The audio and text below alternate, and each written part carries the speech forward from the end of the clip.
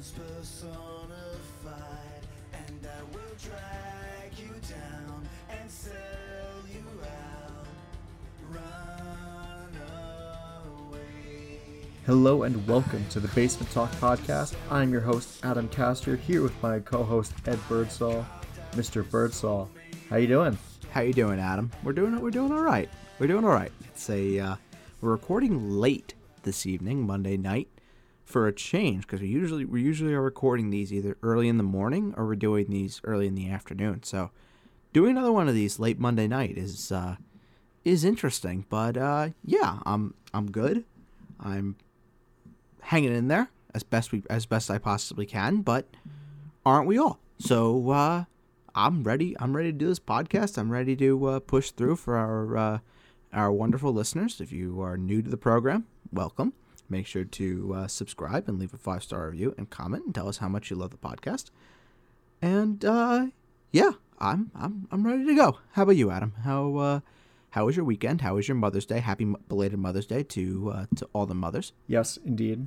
Happy belated Mother's Day. It's nice. I'm doing great. My weekend was fantastic because I didn't have to edit a YouTube video over the weekend, so I was able to kind of just relax. Nor did you have to edit a podcast. That too. It's really fun whenever that happens. It's just, you just get to chill. You don't have to worry about anything. Once you're done with work, you're done with work and you can just chillax. But my dad and I made Mother's Day cards for my mom. So nice. We did that on Mother's Day, and we had a Zoom chat with the rest of the family, which was really cool. Actually, that's very nice. It's funny, my cousin's birthday was last Saturday, the 9th, and we had like a surprise. Basically, this is the time we live in. I mean, this is going to be so dated if somebody's listening to this podcast like a year or two in the future, because if there is a future. Yeah. So basically, we had like a surprise party on Zoom where one of her friends set it up as like she's just going to be talking to her. That was the pretenses of the Zoom meeting, and then she came into the chat and she saw like 23 people, and she's like, "Oh my god, you guys!" It was very cool. That is very nice. Yep. So that was really fun. That was very, very fun. Good. So you have another segment. Actually, you have a revival of sorts of a segment. Yes, from the other podcast. Yes, a revival segment that we have not done with the new crew of me and Adam, but we've done every episode of the podcast with Tim, Brett, and Matt. We have done this segment, and we're going to try it out. So this is one quick question, and for those that need a refresher, I'm going to ask one very generic question. It could be about sports, it could be about life, it could be about anything. And it is opinion-based, and there are no wrong answers. So, the one quick question that I have for you, Mr. Castor, and for myself, is one that is very current with the times, and that is, when quarantine is lifted, because after today, Governor Cuomo extended our quarantine until June 6th, our mandatory quarantine, which could be lifted if certain areas of New York State meet 7 key criteria.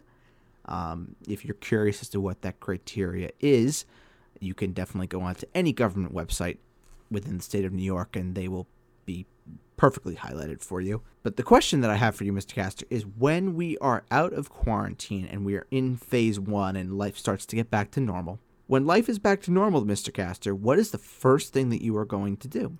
Well, the interesting thing is, I believe we've had this question before. We have. On the when we had the mailbag, the mini mailbag at the end of one of our other episodes. But for those that have not listened to that yet, I can say that I think what I said on that show was the first thing I was going to do was like eat a slice of pizza, like go out and get some pizza and sit in a restaurant or hug my grandparents or grandma, actually. But I think now the first thing probably is hang out with my friends. Probably go over to my friend's house and play video games. Yeah, I think that's a very popular one. I think a lot of people are going to be spending a lot of time with their friends after this is over, just because family is going to be very much on the back burner, considering we spent much of the last 2 months with family and being with the people that we live in our we're living in our homes with. We've spent a lot of time with them. We've gotten to know each other very, very well here at the Birdsall house. I mean, the first thing that I'm going to do, without a doubt, is just go see my extended family and hang out with them, but maybe on like a less personal level. Just go to a bar. Just go see other people. I mean, I'm very excited when this is going to be over. I'm hoping and praying that we are less than a month away from being able to go back out and at least have some sense of normality back. But again, it all comes down to us being responsible. It all comes down to us continuing to stay inside, continuing to wear masks, continuing to wear gloves, keeping 6 feet apart from each other, and keep doing what we're doing, because clearly it is slowing the spread, and it is working. So that is probably the most important thing that we can ask for at this point in time. But the good news is, and this is a nice little segue to talking about news and notes, because of course I am a radio professional. It's late. I know I'm not really going to be going into the deep voice, but it'll be back, I promise. But one of the things that we're going to be talking about in news and notes, there, Mr. Caster, I'm sorry to steal your thunder, but this is I'm on a roll here. I'm on a roll. Is we're going to be talking about how Major League Baseball, there is a plan for Major League Baseball to come back. There is a plan. There is a plan. This is very exciting. It's going to be interesting to see what's going to happen with that. But Bird, if you want to kind of elaborate on this plan for our listeners, then sure, go right ahead. Sure. So basically, the owners had a vote today on a plan that would see Major League Baseball opening up 4th of July weekend. The plan tentatively includes teams playing their games in their home stadium, so it's not going to be played at Grapefruit League or any spring training parks or anything like that. They'll be played in their home stadiums, in their home cities, but without fans. Players will be tested frequently every time they come into the ballpark to make sure they're not showing any symptoms, and they're going to be very, very cautious with this, as you would obviously expect. The owners did pass this vote today, so the owners have okayed it. Now it comes down to the players and whether or not they are going to pass this. But all signs are pointing towards it. This is a proposal that the players are in favor of, and this is just looking like a sign that that the major sports league that I think many people have been looking for in terms of when they're going to come back, it looks like that it's going to happen. Now, there's a lot more worrying signs when it comes to the NHL, when it comes to the NBA, but I think when it comes to Major League Baseball right now, there is some hope, and I'm really, really excited because I need baseball. I know we left off our last show last week talking about how we had our fantasy baseball draft, and I'm very happy with my team. So I am really, really hoping that we can get baseball underway so I could see my my dynasty in play here. Oh, of course, it's all about you. My dynasty, yes, my absolute dynasty. And Adam, there was another thing that happened over the weekend or last week that we didn't really talk about, but we should be talking about it because it's more sports. And it is the match part 2 between Tom Brady and Phil Mickelson, and they're going to be going up against Tiger Woods and Peyton Manning. Well, that's interesting. That should be pretty cool. I mean, there's definitely somebody else in my house who is more into golf than I am. Yes, I would expect that your father would be very in tune to this broadcast. Yeah, right, exactly. But still, the concept of athletes crossing boundaries into other sports is always like inherently interesting. You know, imagine if like Giannis were to lace up some skates and play on the Rangers, for example, or have Ben Roethlisberger playing for the Pittsburgh Pirates, like that sort of thing. It's always kind of interesting, at least to me. I don't know how it is for other people. So, I mean, more grounded Like, we've seen former NFL players really light it up on the golf course. Former athletes in general. I mean, most famously, Michael Jordan. He's about as good as he is at golf as he is at basketball. There we go. That was a tongue twister, but you got it out. That was really hard. I am not a fan. We should never record these at 10:30 at night because I swear to God I cannot say anything. I cannot say anything right. But this the match part 2 is going to be at Tiger's home course in South Florida at Hope Sound. So apparently Tom Brady has played this course many times. So has Peyton Manning. And, of course, so has Phil, and so has Tiger. Tiger and Phil will be playing the match from the Tiger tees that they have at Hope Sound. And then the Peyton Manning and Tom Brady will be playing from the tips. But we have the tips here, and then we have the Tiger tees. Adam, in case you're wondering what the tips are what golfers refer to as the back tees. So the tees that are the furthest back. Yes. But without being the Tiger tees, because the Tiger tees versus the tips are going to be much, much, much further back. I mean, that's how you know you've made it, when you have to basically put a limiter on you, and they name it after you. Pretty much, but it's going to be a very exciting event right now. Right now, the betting odds for this have Tiger and Peyton Manning at -220 right now, with Phil and Tom Brady at +175. And I tell you, I kind of like, if you're going to bet on this, which I'm sure people are, because everyone's betting on something these days. Some people are even betting on Madden Sims on Twitch. I don't know why, but hey, it's fun. It's sports. People are desperate, Bird. It's something to waste. It's something to waste money on. I'm sure. I have bet on those games too, so I'm not one to talk.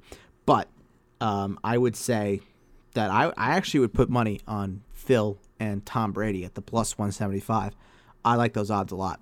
Yeah, actually, the funny thing about the tips, where you were talking about that golf terminology, I think at the golf course in Port Washington, it's like they call it like the black tees are the ones that are the furthest back. It's the same thing. Black tees, tips, all means the same thing. Yep. And they have the red tees, which are the women's tees. The ladies' tees, exactly. And then I think there's the white tees also, which are the closest. Oh, really? The white tees are the closest. See, I know in some places the white tees are the standard for most places, where the way they go with their tees is they have the reds, which are the ladies' tees. Then you have the whites, which are like in the middle, and then you have the blue tees, which in some cases would be the tips. So you just have 3 different tee off areas. But yes, in some places, depending on where you go, they have all different kinds of tees. You have, the red tees. You can have the white tees, the brown tees, the blue tees, the black tees. So it's good they have a universal term for that. Well, the only universal thing that there is the red tees are for the ladies. Those are the ladies' tees, the tips. Yes, the tips is universal, and then the red tees are the ladies' tees. That's pretty universal too. And for any guy that plays golf out there, they know the rule when it comes to the ladies' tees. If you can't hit the ball past the ladies' tees, you got to walk the hole with your pants down. Oh my God, that is just it's been a while since I've actually been on a golf course. Well, you better make sure you hit it past the ladies' tees there, Mr. Castor. Yep, but actually, to go a little off topic, I mean, when my sister and her boyfriend came over, my dad took out his, I guess it's a chipping net that he used, or a pitching net. Yeah, chipping net. Chipping net. Mm-hmm. So my entire family basically took turns trying to get the ball into the net. I got it pretty close. Oh, boy. It was, I think I had it, like I had the angle, like I had it straight on, but it was just like a little short. It's hard. It's like, golf is one of those sports that looks really, like, people who are really good at it make it look really easy. But this is true. It's actually very, very hard. I am I'll put this as a humble brag. I'm a 7 handicap, so just put that out there. Bird, humble? That's an oxymoron. So, in case, do you know what a handicap is, Mr. Castor? Do I need to explain that? Just refresh my memory. Okay. So, basically, in layman's terms, the handicap is basically what you hit over par. So, let's say par is 72. You know what par is, right? Yes. Okay. So let's say par is 72 for the course. Usually, It's not just me. It's for the other listeners that might not be into golf. Of course. But I'm just making sure that you understand. So that way, if you're understanding, then I'm sure our wonderful listeners are understanding as well. So basically, you know how par for most courses, we're talking like 71 or 72. And the handicap is basically on average what you hit over par. And I'm a 7. So basically, when I go out and I play, I usually hit 7 over par. So I'm usually batting around like 78 to 81 when I go out and play. Anything over that is a disgrace. Well, that's very good though. Thank you. I appreciate that. I mean, if it was like a professional golfer, they'd probably be like committing seppuku on the course if they hit a 7 over par. Yes, they would. I mean, another humble brag, but you of course know Bethpage Black, which is right in our backyard, right here on the island. One of the pro courses that the pros come and play. Has been in 2 U.S. Opens and just hosted the PGA Championship, and it's going to be hosting the Ryder Cup in a few years. The first time I played that course, I've played that course a handful of times, but the first time I played it, I shot an 83, which was 11 over par, which I was very, very happy with. Yeah, that course is very hilly. It is very hilly. Going by what my dad says. I remember I got to the last. So for those that don't know, and you better keep this in because this is just quality content. So basically, the layout of Bethpage, Adam is right. It is very, very, very hilly. My dad wakes up at like 4 a.m. to go online to get a tee time for Bethpage Black. See what me and my dad did the first time we played it was we got there at 3:30, and you have to wait in the parking lot. Yeah. And they come around at like 6 before the clubhouse opens, or as the clubhouse is about to open, and they give you your ticket when you can come up and get your tee time for whatever course you're gonna play. And we did that, and we got like a 7. Like it was one of the first tee times in the morning. It had to have been like a 7:20 something, and we got out. I roped my tee shot off the first tee. Which, if you know anything about Bethpage, it's you have a whole row of people that look behind you as you're teeing off, and everyone's looking at you because they want to see, who are they playing behind. They want to see, who, if anybody's good. If you scull your first tee shot, everyone's just going to be like, ah, shit, we're in for a long round. But if you rope it, people are going to say, oh, okay, we're playing with a golfer. And my first tee shot, I roped dead center, right on the corner. It was a dog leg right. It's a gorgeous hole. I ended up going the first 3 holes. I went par, birdie, par. Then the 4th hole, which is a very long par 5, it was 600 and something yard par 5. I ended up parring that, and then it just kind of fell apart a little bit from there. But we rebounded and got the 83. But the bottom line of the story, which I don't know how we got to talking about my wonderful first round at Bethpage, was by the 15th hole, I was dead. It was hot. My back was killing me from walking, 4.5 hours with the golf bag on your back. And Adam, I assume, Mr. You know nothing about golf, but you do know how heavy that bag would be. I would assume. No, trust me, I've had to caddy for my dad. Oh, then you would know. You would know how heavy that bag is. It is hell. Yes, it is. So now you're walking with that bag on your back, right? And you're getting back to the other side, and you're realizing, because the way Bethpage is set up is you have the first hole, which is on one side of the road, and then you go underneath the tunnel, and basically the entire course is on the opposite side of Round Swamp Road. And you cross back over for 16, 17, and 18. And you're basically, you're done. You're done once you get to 16. And then you realize you have pretty much you have like a 45-degree angle that you have to walk up just to get to the green. And when I tell you that, no, wait, I'm sorry, it's 15. 15 is the hole, because it goes 15, 16, 17 par 3, and then 18 the par 4 going back. So the 15th hole was terrible. And I remember we got to the 18th green there, Mr. Castor, and I made my putt for par on the last hole. It was a 25-footer. I collapsed on the green. I don't remember anything from after that point. I don't blame you. It wasn't like I was unconscious or anything. It was just I was that exhausted mentally and physically that I was just like, I'm done. I mean, it would take me a lot just to like go there at 3:30 in the morning and then play 4 hours of golf. The only thing that I could vividly remember from that day is that night I got the best night's sleep of my life. Yeah.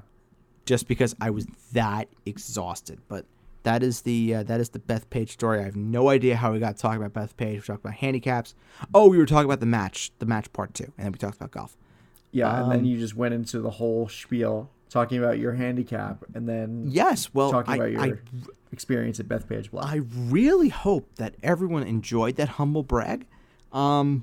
What else are we talking about? I mean, this is probably the surefire way to get my dad to listen to this podcast, where we just went into like a 10-minute tangent about golf. Mr. Caster, and I'm not talking about you, Adam. I'm talking about the real Mr. Caster.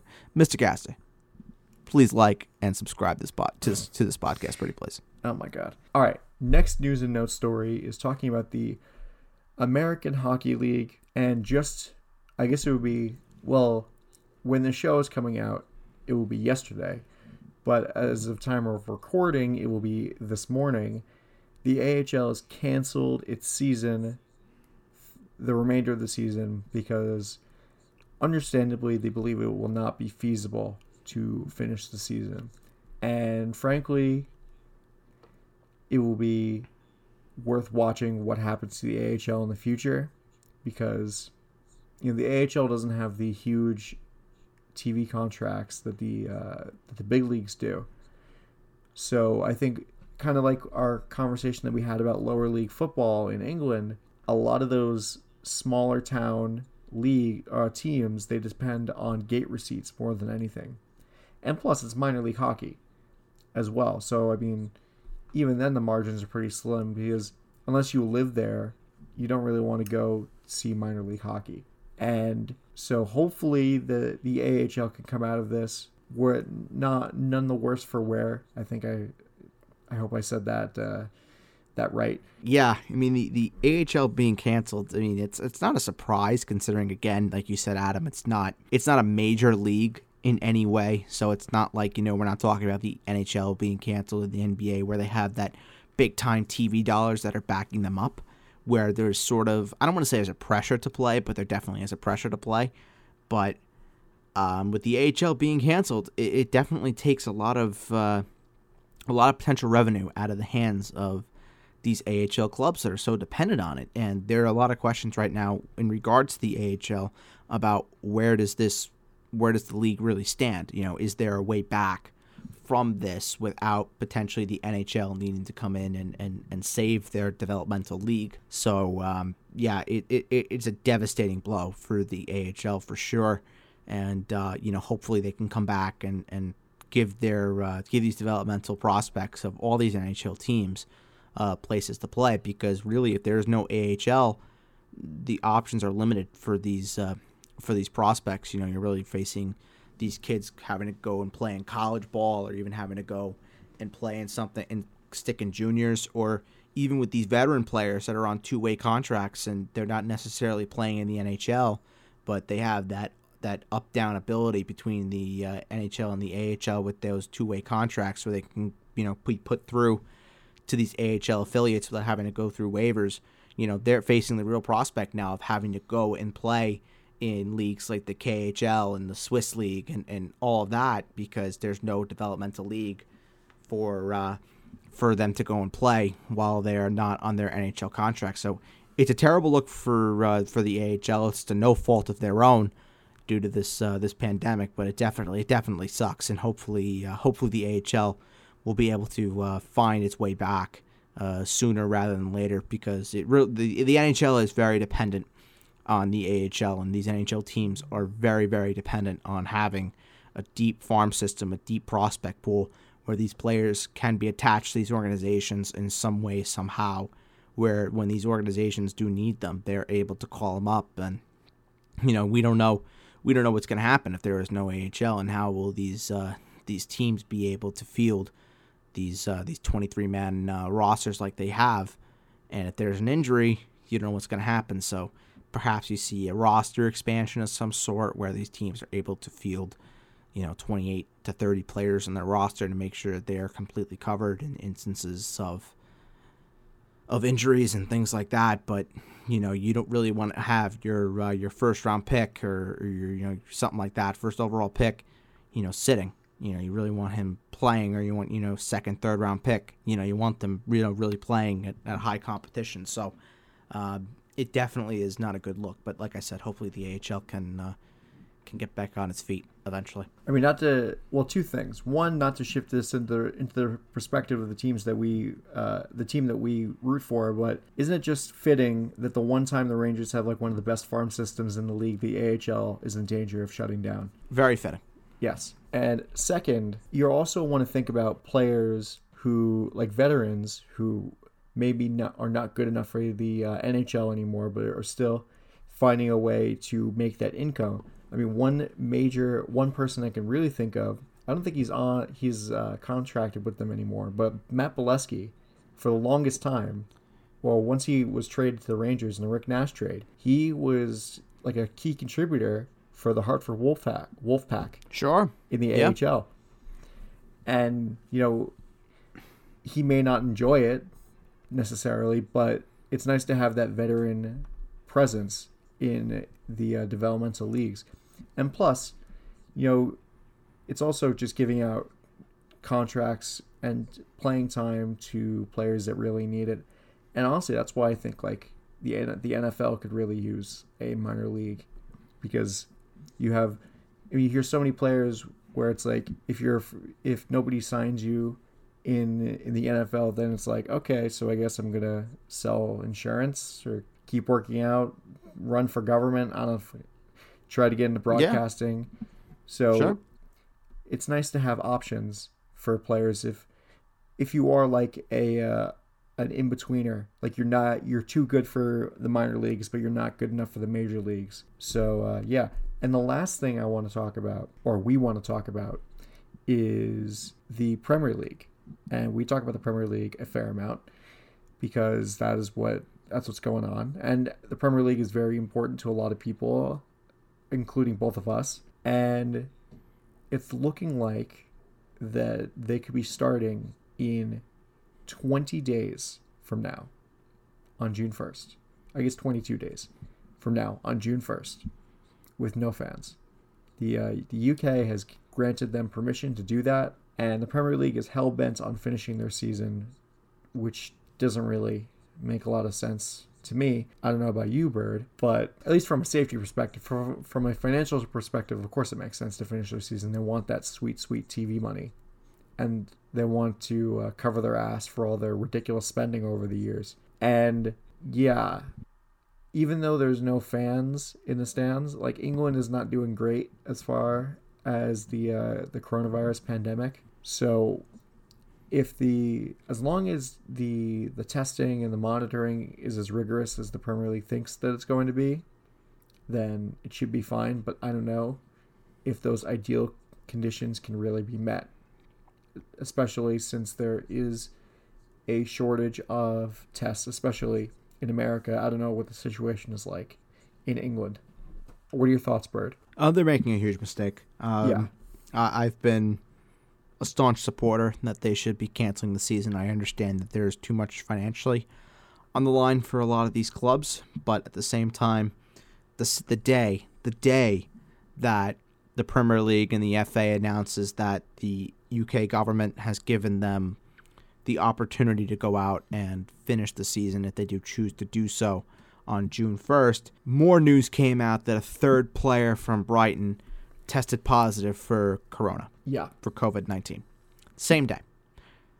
We also forget that on the day that the Premier League and the FA were hell-bent on continuing the season, and they said that the season would not be stopped, 3 hours later, Arsenal had announced that Mikel Arteta, their manager, had been diagnosed with COVID-19. He was the first member of a Premier League team, player, staffer, coach, to be diagnosed with COVID, and then later, about a day later, is when the Premier League, stepped in and made the sensible decision to postpone the season for now. Again, I've said this 1,000 times on this podcast.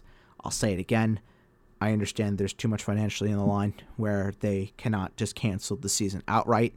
But at the same time, you look at what other governments are doing. You look at what the Dutch government has done in terms of banning all public gatherings altogether. Same thing in France, where the government has gone and been on record in saying that there are going to be no public sporting events for at least a year, where crowds are concerned, no large gatherings. Same thing there. I don't know what makes the UK so much different when they have almost 300,000 confirmed cases in the country, and they're going to go about and they're going to say that it's safe to go and play Premier League football. It doesn't make sense to me. And this is a systemic problem that goes from the top of the government, the Prime Minister Boris Johnson, all the way down to the chiefs of the FA and each individual member of the boards of each club, that someone has not had the guile to come out and say, no, this is ridiculous. And there have been clubs that have. But in terms of, you're looking for one of the big-time clubs to come out and say, no, we are not playing. And the second that someone does do that, then the FA will have a change of stance on this. But I think for the safety of all players involved, I think for the safety of staff, I think for the safety of communities as well, you cannot go and finish this season. You just can't do it. And I've been a big proponent in saying as well that, I've said a lot of things on this show that pertains to my overall dislike of Liverpool. They are the champions. They deserve to be the champions. They should win the title. Now, will it be abbreviated? Yes. Will they take flack for it? Of course they will. But they should be crowned champions. They are the best team in the country by a mile. They are the best team in the Premier League by a country mile. They deserve to win the league. You give them the league. You don't have any teams that are relegated. It's unfortunate for the teams in the championship, like West Brom and Leeds, that have worked so hard to potentially gain promotion, but it's the only fair way to do it, where you have to make sure that there's a fairness that's involved, and this is the only fair way to do it. Well, I think like you said, the only way really for the Premier League and the FA to listen up is for at least half, I think, of the big six, Man United, Man City, Tottenham, Arsenal, and Chelsea, and Liverpool. For at least, like, I'd say 2 out of 6 of the top 6 team, and maybe Newcastle, once their takeover is fully completed, that they're like, listen, we can't do this. There's no way. But the thing is that the Premier League has had an unsustainable business model for so long. I mean, why do you think financial fair play was instituted in the first place? Because what financial fair play? It's bullshit, but it was instituted because clubs were basically running themselves into the ground, spending most of their money on player wages, like overspending on player wages and transfer fees. It's ridiculous, and this is kind of like a you reap what you sow sort of deal, where the Premier League has gotten away, like Premier League clubs, football clubs in general, have gotten away with ridiculous, extravagant overspending for so long, and now something happens where that supposedly guaranteed income is no longer guaranteed, and now they have to suffer the consequences for it. Yeah, I mean you're 100% right, and I mean while this is of course a good sign for those that enjoy the Premier League, part of the problem is you need to get all these clubs on board, and I just don't know how you're going to get all the clubs and all of the players on board to a same restart strategy when there are players and there are clubs, players such as Manchester City forward Raheem Sterling, clubs such as Norwich City, Newcastle, and Watford, who have all come out and said they are concerned about any games being played. They're concerned about player safety. They're concerned about the safety of their staff. They're concerned about safety of anybody that's coming into the stadium in terms of media that's going to be covering these matches for TV. And they all make fabulous points. How can anybody ensure the safety of every single person in that stadium when we don't know what this is? We don't know if it's airborne. We don't know. We know how easily it's spread. Well, it is airborne, technically. Well, yes, yeah. But, I mean, I don't know. I really, really, really, really hope that the Premier League is smarter than I think. Because if this restarts and there are more players that get this, not only are the chiefs of Premier League clubs in trouble, not only are members of the English FA in trouble that are okaying this restart, but I think every member of, and this is not a political podcast, but I think we can all agree on this, that every member of the British government that is giving okay for this to happen should also be in trouble for this. Because it's very clear that while you have countries like the United States, Spain, Germany that are doing a very good job in terms of trying to contain the virus and stop the spread of the virus, many people will say that in the UK, that's not happening. That's not happening at all. And this is another prime example of that, where if they okay this to happen, and we see a spike in cases, especially amongst Premier League coaches, players, and staff, it's not a good look for the government that has already been under much, much, much scrutiny when it comes to their handling of the virus, considering their prime minister just had the virus and almost died from it. So it's not a good look at all. And I hope to God that common sense prevails here. But at the end of the day, money talks. So we'll see. We'll see how this goes. Yeah. One thing I want to say before we stop this, or start again with our Mount Rushmore segment, is that, I mean, God forbid that a player catches coronavirus after this, and God forbid, knock on wood, the whole bit passes away from coronavirus. Can you imagine?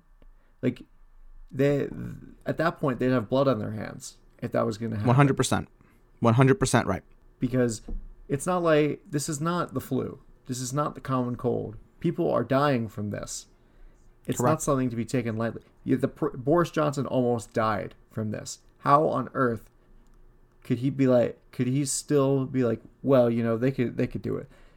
Does he not even remember that he was in intensive care for days when he was recovering from COVID-19?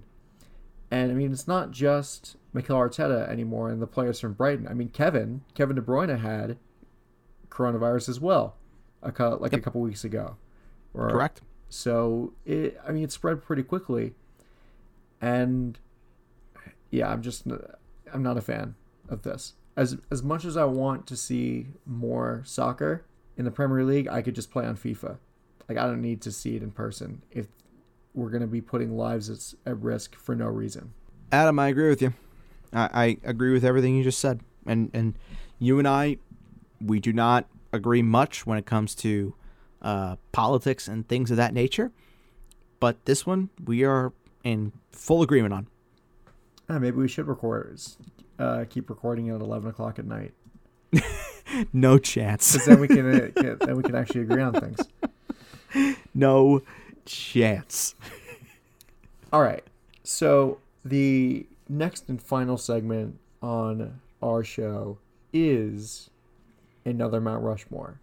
And This is about something that is very interesting. We kind of teased it in the last episode. We're talking about jerseys.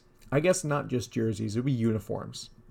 Because it's jerseys, uniforms, kits, whatever you want to call it. Well, it's not just the jersey, because the jersey is just the one part. It's also like the hat, the socks, the pants, the helmet, whatever. Sure. And I don't think...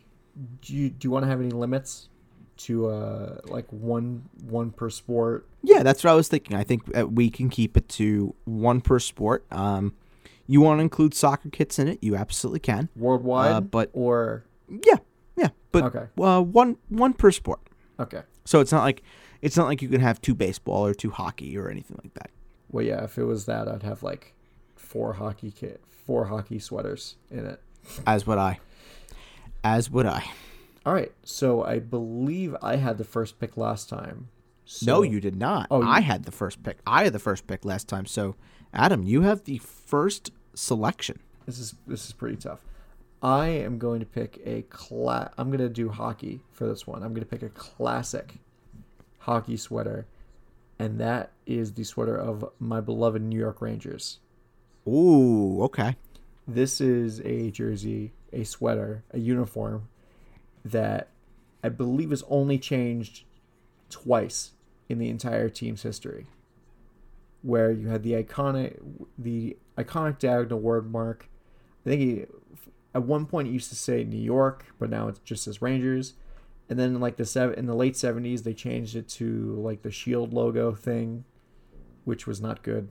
But more or less, the Rangers have had the same jersey throughout their the same sweaters throughout their entire history, and it's an iconic look for a classic team that's been around since the 20s, since the 30s, and honestly, it's one of those looks that really translates well to the modern age. Like it's very hard to mess up a Rangers jersey. And plus, their alternates have been amazing too, with the Statue of Liberty jersey as well as the Heritage alternate and the Winter Classic jerseys that they've been putting on this past decade. So the New York Rangers are my first pick. Interesting. So you're going for a broad jersey selection. Okay. Or like a Broadway jersey selection. I see what you did there. Very clever. Yes. I'm going for more specific.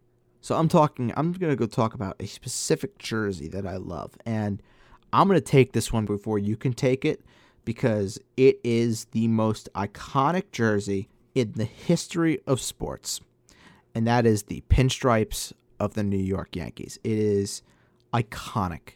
You see the pinstripes, you automatically think New York Yankees. And you look at the pride and tradition of this franchise when they started wearing the pinstripes in the 1920s. I mean, this is the first franchise, too, that had numbers on the back of jerseys. That started, I believe, in 1929 was the first time that numbers were on the back of any jersey in any professional sport. But you see the pinstripes, you see the NY above the left breast. You know what you're dealing with. You're dealing with arguably the most iconic franchise in the history of sports, a 27-time World Series champion, New York Yankees. So I'm gonna go. They're gonna be my number one pick for my baseball. I'm making sure you don't get that one, Mr. Gaster, because I knew you were gonna take it, and I was really hoping that you weren't gonna take it first overall, because I would have been very, very, very pissed. I would have taken the other New York team that wears pinstripes before taking the Yankees.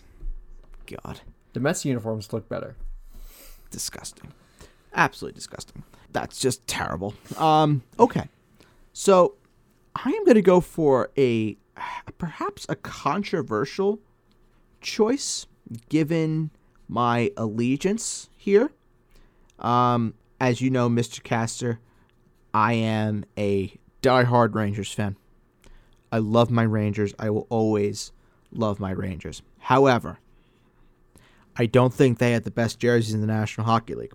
And maybe we've had this conversation. Maybe we haven't. But there is one sweater that for me screams tradition. It screams class. It screams elegance. And it screams success. Oh, I think I know what you're talking about. What do you think I'm talking about? Take a guess. Is it the Canadiens? It is not the Canadiens. They were close. They were close. But for me, the red home Chicago Blackhawks jersey, that is one of the best looking jerseys, sweaters, kits in sports that we have to offer.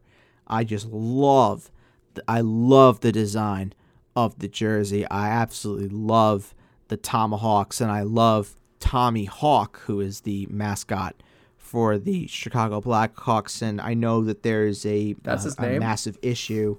Yeah, it's his name, Tommy Hawk. That's hilarious. Yeah, and I know there's a lot of issue, these days when it comes to, using Native American, American Indian names with sport teams, namely the Redskins, the Braves, the Indians, the Blackhawks. But the one thing that Chicago Blackhawks have actually done a very, very good job of throughout their the history of their franchise is they have done a really wonderful job of working alongside the National Congress of American Indians, that they've continued to work alongside them in terms of trying to get rid of the stereotype of using the Indian head logo for their jerseys. They've been very hot and cold with that, but they continue to receive some negative press about it, as do most teams that have any form of Native American imagery, things like that. But they've been up and honest that they have done some really good work with Native American and American Indian charities to try and spread the awareness of the American Indian and Native American culture. So, yeah, I mean, as someone who is proud to say that he is American Indian, has American Indian blood in him, I don't find this to be insensitive in any way. I know that there are many people out there that are American Indian and are, have American Indian blood, then are more American Indian than I am, that will go and say that it is. But for me, it isn't. That's just my own personal opinion. But when it comes to the jersey, the red sweater with the black detail and the white numbers is just absolutely gorgeous. And for me, it's my personal favorite jersey that there is in sports. It's the Chicago Blackhawks red home sweater. But we're talking about iconic Yankees. The New York Yankees pinstripes is most iconic, but my personal favorite is the Chicago Blackhawks home sweater. That's what I'm going with. Actually, I wrote a paper on that. I think it was my junior year. I know you did. You told me about it. Yeah. So I wrote a paper about it. The funny thing is, I think the Blackhawks, they have the best use of Native American imagery out of all of them. Because, I mean, the Blackhawks, it's named after a person. Right. So, and I think, honestly, you didn't mention it, but the logo, Chief Blackhawk, is hand-stitched on the jersey. Yes. By one old lady. Yes. So it's a nice touch with that. My second overall pick. This is tough. This is very tough. I think I'm going to go with baseball for mine. Okay. And I'm going to pick a team that is just about as old as the Yankees. And that team is the Chicago Cubs. Okay. They have been on and off with wearing pinstripes, actually, because I guess that was the style back in the day. And I think, now the Cubs jerseys, I feel like have looked better than they ever have, even though that Nike logo on the upper left or upper right of the jersey looks ridiculous, but the rest of it looks great. Next to the Yankees, I think the Cubs have one of the more iconic logos in sports, where you can easily recognize the big red C with the blue outline. You just know that it's the Cubs. You don't even need to see the bear in it, like the bear logo. You just know it's the big red C. It's the Cubs. And this is a team that plays also in one of the most iconic ballparks in American sports, in Wrigley Field. So it's really fitting that their uniform oozes history just as much as their stadium does. And that's why the Chicago Cubs are my pick. I like it. I'm a big fan of the Cubs jersey. So that's a good pick. I can get behind that. But we are very New York and very Chicago biased there, Mr. Castor, right off the bat. Well, Chicago does have pretty solid jerseys. I'll say that. They do. The Bulls jerseys are really nice, and the Bears jerseys are very nice as well. Well, I'll tell you this. For my basketball pick, I'm not going to be going with Chicago. Ooh, okay. Or New York. I have a feeling where you're going with this. Can I take a guess? Sure. Are you going with a team in Los Angeles? I am. Are you going for a team that once fielded greats such as Kobe Bryant, Kareem Abdul-Jabbar, and Magic Johnson? Yes, I am. Okay, so I know the answer. Yes. Would you like to solve the puzzle? I will solve the puzzle, Pat. Okay. The Los Angeles Lakers. It is the Lake Show. The Los Angeles Doo, Lakers. doo, doo, doo, doo.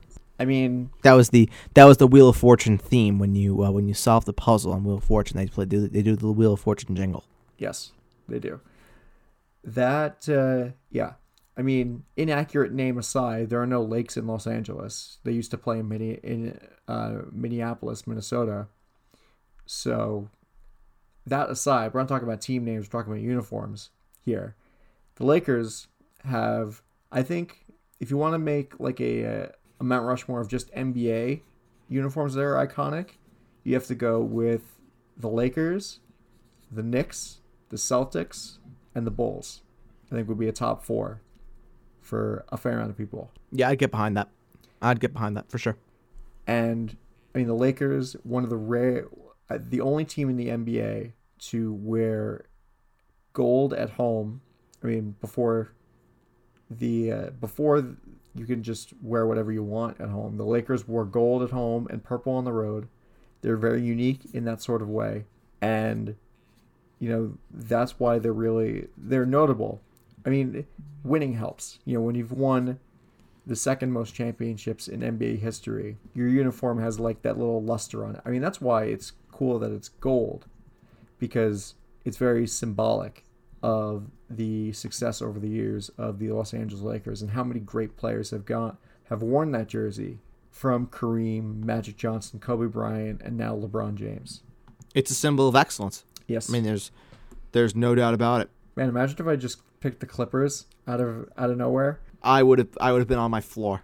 That would have been hilarious. But no, it's the Lakers. I would have been on my floor. Okay, what's your third pick, Bird?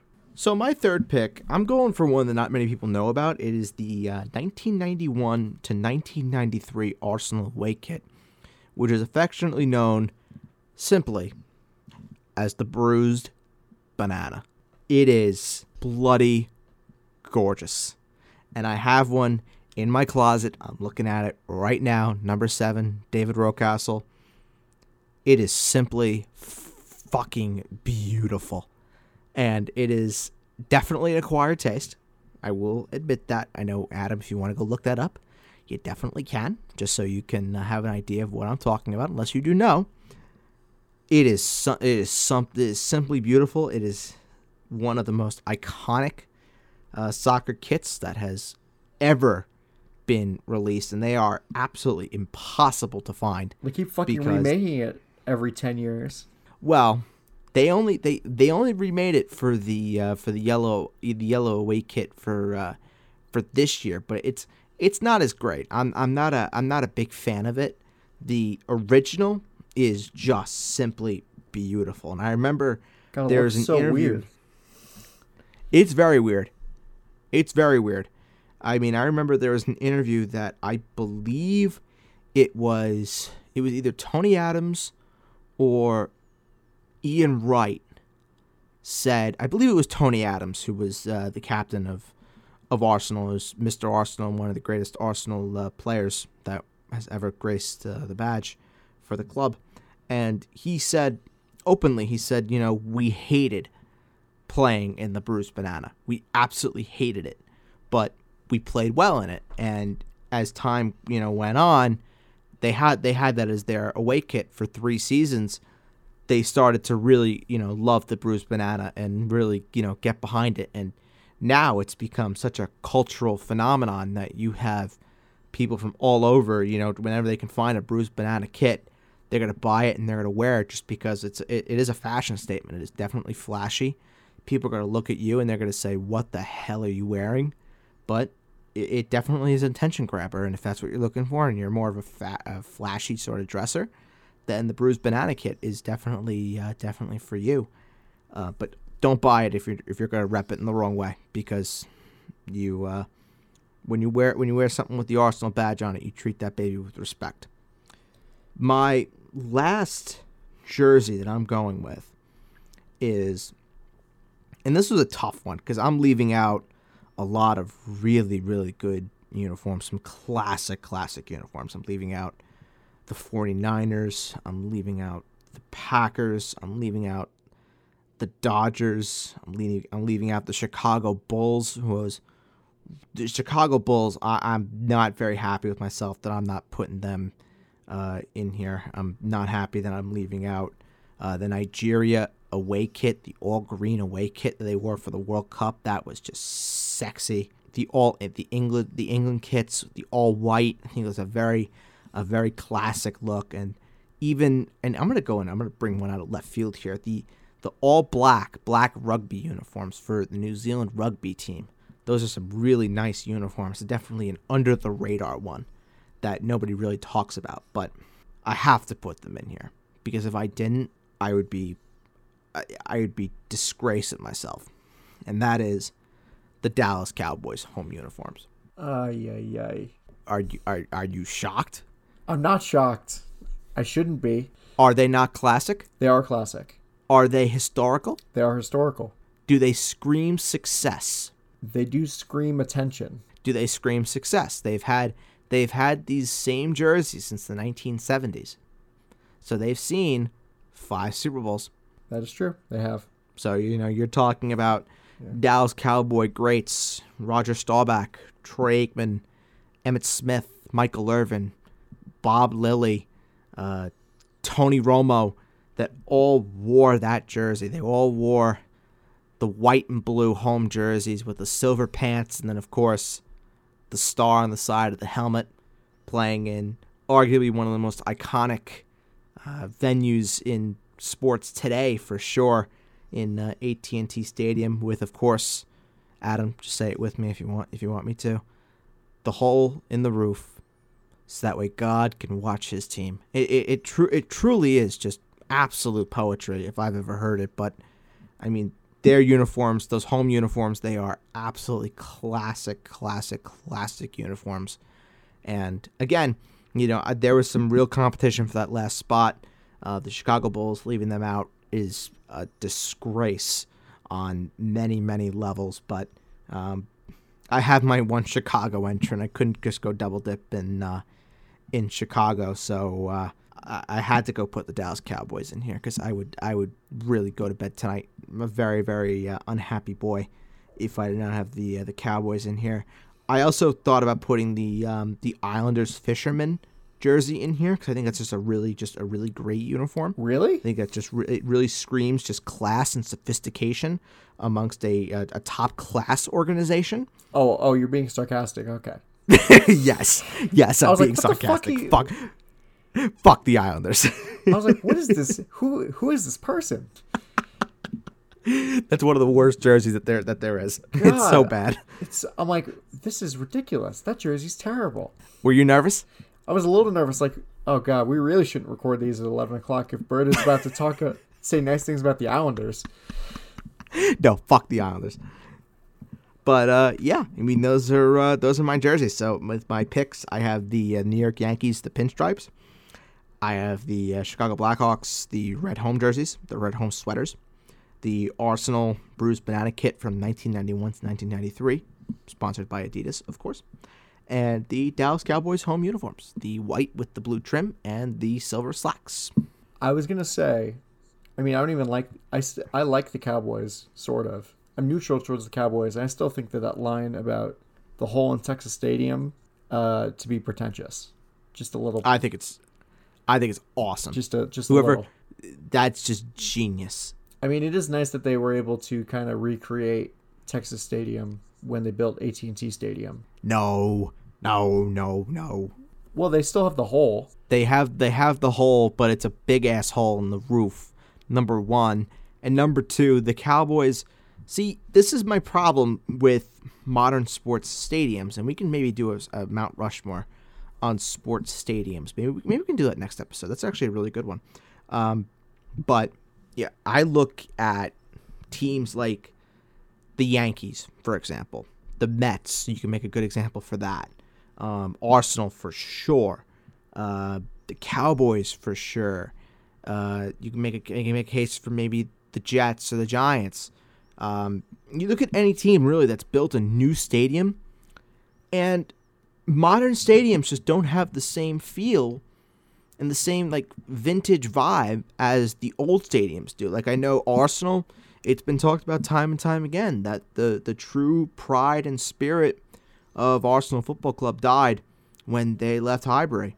Yankee Stadium, when the Yankees left there at the end of the 2008 season, there are many people that said, the Yankees' proud tradition died a little bit when they left the old stadium.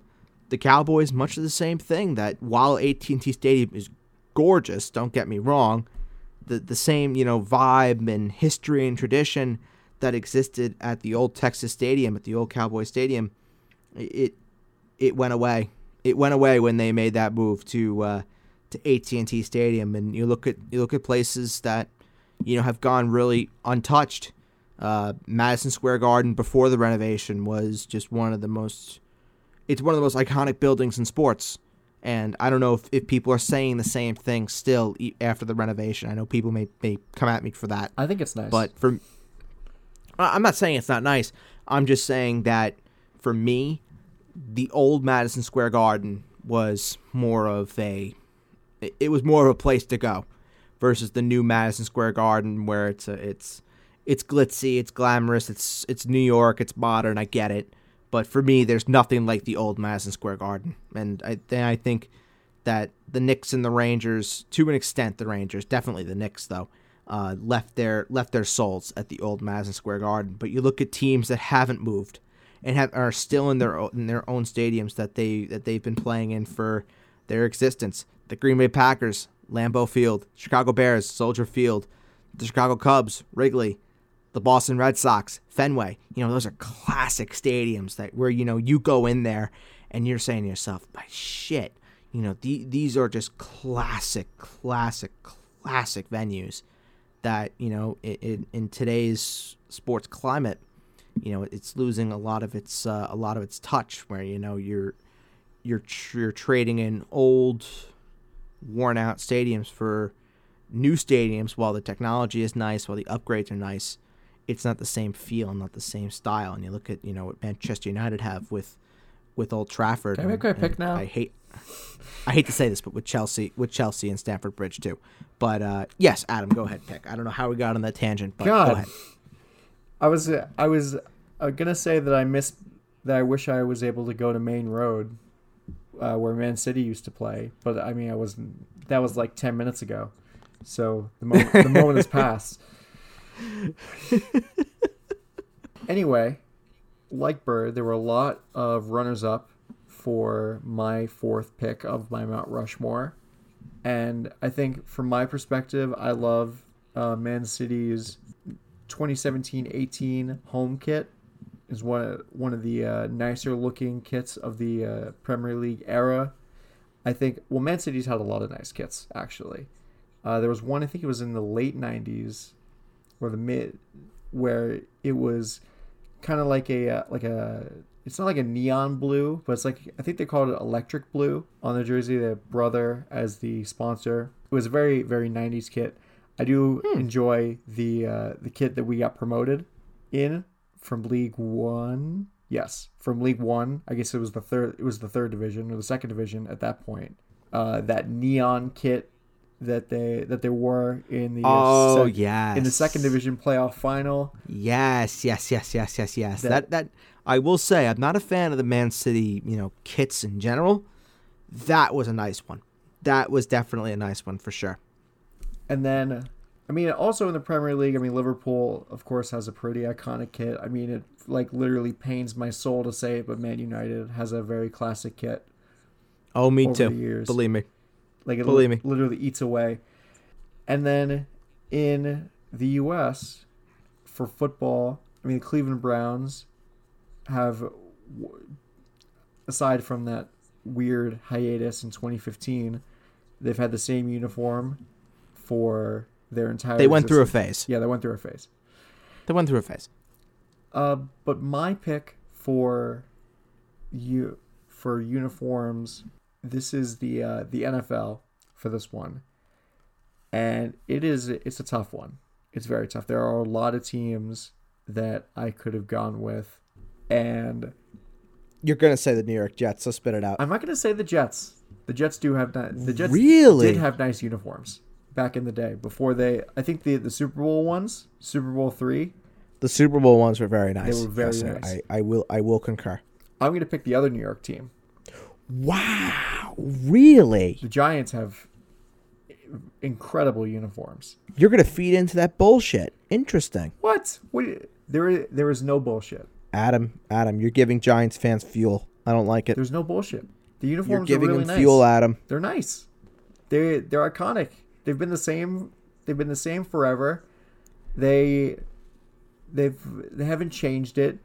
Honestly, I would probably say the Jets, but the Jets have fucked up their uniforms more times than I can count. So, yeah, the New York Giants have an iconic set that has stood the test of time, and for an iconic franchise like the Giants, they need a iconic uniform set, and that's what they have there.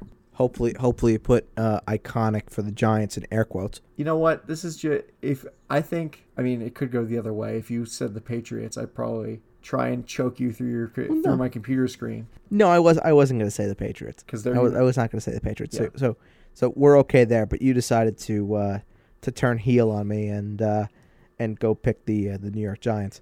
But hopefully you'll be able to say it. The Cowboys uniforms are better looking than the Giants. Don't answer that. I'm not Don't answer that. I'm not It's answering rhetorical. that. It's rhetorical. The Bears also we could have mentioned. They have great. They're great. Yeah, for sure. Yep. I even think if we really want to go, real rustic, how about the old San Diego Charger powder blues? Yeah, those are very nice. Iconic. I love those. They're really really nice. Even the Kansas City Chiefs, the red jerseys, I really do like those a lot. The Raiders as well. The Raiders, yeah, very very iconic. The Steelers, Yep. very very iconic. The Bills, very iconic uniforms. Are you really just saying the Bills have an iconic uniform? Yeah, I like their uniforms a lot. Yeah, you mean the most recent ones? No, I'm saying they're with Jim Kelly. Oh, yeah, no, those are cool. Those 90s Bills uniforms were gorgeous. Because my earliest memories of the Bills are those horrible. The navy blues. Yeah, those are disgusting. No. I'm talking the 90s Bills with the ones that Jim Kelly wore, the home unis. Those were very very very nice. Can you imagine alternate universe Ed Birdsall, where the Bills won that game between the Bills and the Cowboys, and you became a Bills fan? Oh, good for your God. entire life. Hey, you know what? I think about it every now and again, and I say to myself, maybe right now it wouldn't be so much of a bad thing, just because I can only imagine Buffalo Bills fan Ed Birdsall and Josh Allen Ed Birdsall, and how much I love Josh Allen. If Ed Birdsall was a Buffalo Bills fan and I had the same amount of love for Josh Allen, and Josh Allen was drafted by the Buffalo Bills, I don't know what I would have done. I don't know what I would have done. I mean, at least it would be justified. All of your obsession, because he's the quarterback of your favorite team. He's my wet dream.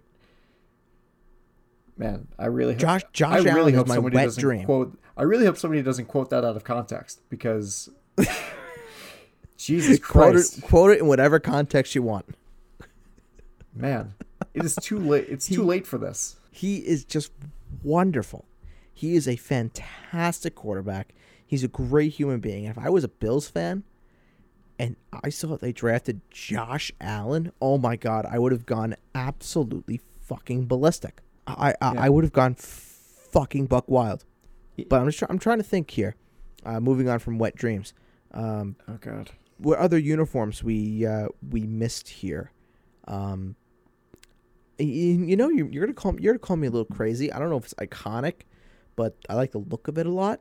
The Minnesota Timberwolves, the old jerseys, like the Kevin Garnett era style jerseys. Yeah, I like those a lot.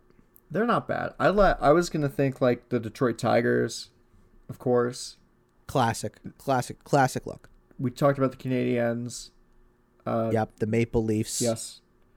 Maple Leafs, very very classic. Basically the entire original six. The Boston Bruins. I like their jerseys a lot. God help me. The Philadelphia Flyers. I've always been a big fan of of the Flyers unis. I think that they are really, really nice jerseys. You know, Bird, actually, you're going to hate me for that. You might hate me for this, but Oh boy. I think the Okay. the Devils green top, like the red and green jerseys that they used to wear, those are really cool. I don't hate you because I agree. Yeah. I agree with you. Ooh, Adam. We may have missed one here that I think any hockey fans that are going to listen to this podcast might really, really hate us for. Okay. The gold LA Kings jerseys. Ooh, those are kind of nice. Those were gorgeous. Gold and purple. Those were so freaking gorgeous. It's like they're cosplaying as the Lakers. They're cosplaying as the Lakers. Yep. See, you can quote that out of context, and I'll be fine with that. No, I mean I have no problem with it. You can, yeah. Put that on a t-shirt. I'm trying to think of some others. There was that. Oh, what was the old vintage Coyotes jersey? Oh, it's called the Kachina design. The Kachina. Yes, that's it. That's exactly it. The Kachina. That, some people love it, and some people absolutely hate it. It's very divisive. It is very divisive. Yes, it is. Well, I think It is very, very, very divisive. it's definitely grown on people. Oh, I love it. I love it. One of my... I don't know if it's Stockholm one of my Syndrome or what. it might be. Thank you for listening to this episode of the Basement Talk Podcast. You can find all episodes of the Basement Talk Podcast on Apple Podcast and Spotify. And I believe, is it on Google Podcast now, or is that in the works in the future? It is in the works. Okay, so keep your eyes peeled for the date that drops. But for right now, you can find all episodes of the Basement Talk Podcast on Apple Podcast and Spotify. Be sure to listen to all of our previous episodes and leave us a 5-star review. Next week, I believe we will be talking about stadiums. We will be doing a Mount Rushmore for stadiums. So it should be very exciting. Yes, and I also want to make a small programming note. We are going to be doing the first ever Basement Talk Podcast Quizvitational. So that is coming soon. We are getting the guest list together for that. I am going to be your quizmaster, and Adam, I believe, is going to be participating in the actual quiz. So it will be a reversal of roles, won't it be there, Mr. Caster? That's true. I have gotten very comfortable being the quizmaster, but I can see. You have, but you know what? You've done such a great job in holding down the fort while this pandemic does its job. So I figure, you know what? I'll reward you, and you'll get to be a part of the quiz with the guest that we have coming on. I right now am about. This is good. By the way, it's also going to be a series. We're going to see how well people like it, and if it continues to do really well, and people really like it, and people are listening to it and enjoying what they're getting out of it, then we'll continue to do them. So, yeah, definitely keep your eyes peeled for that, and let us know if you like the Basement Talk Podcast Quizvitational in the comments when that comes out. But I'm thinking we're gonna try and do the first round of that. I'm hoping we get to it potentially next week. If not next week, then in 2 weeks. So definitely keep your eyes and ears out for that one. So for my co-host Ed Birdsall, I'm Adam Castor, and we will talk to you next time on the Basement Talk Podcast. Bye bye.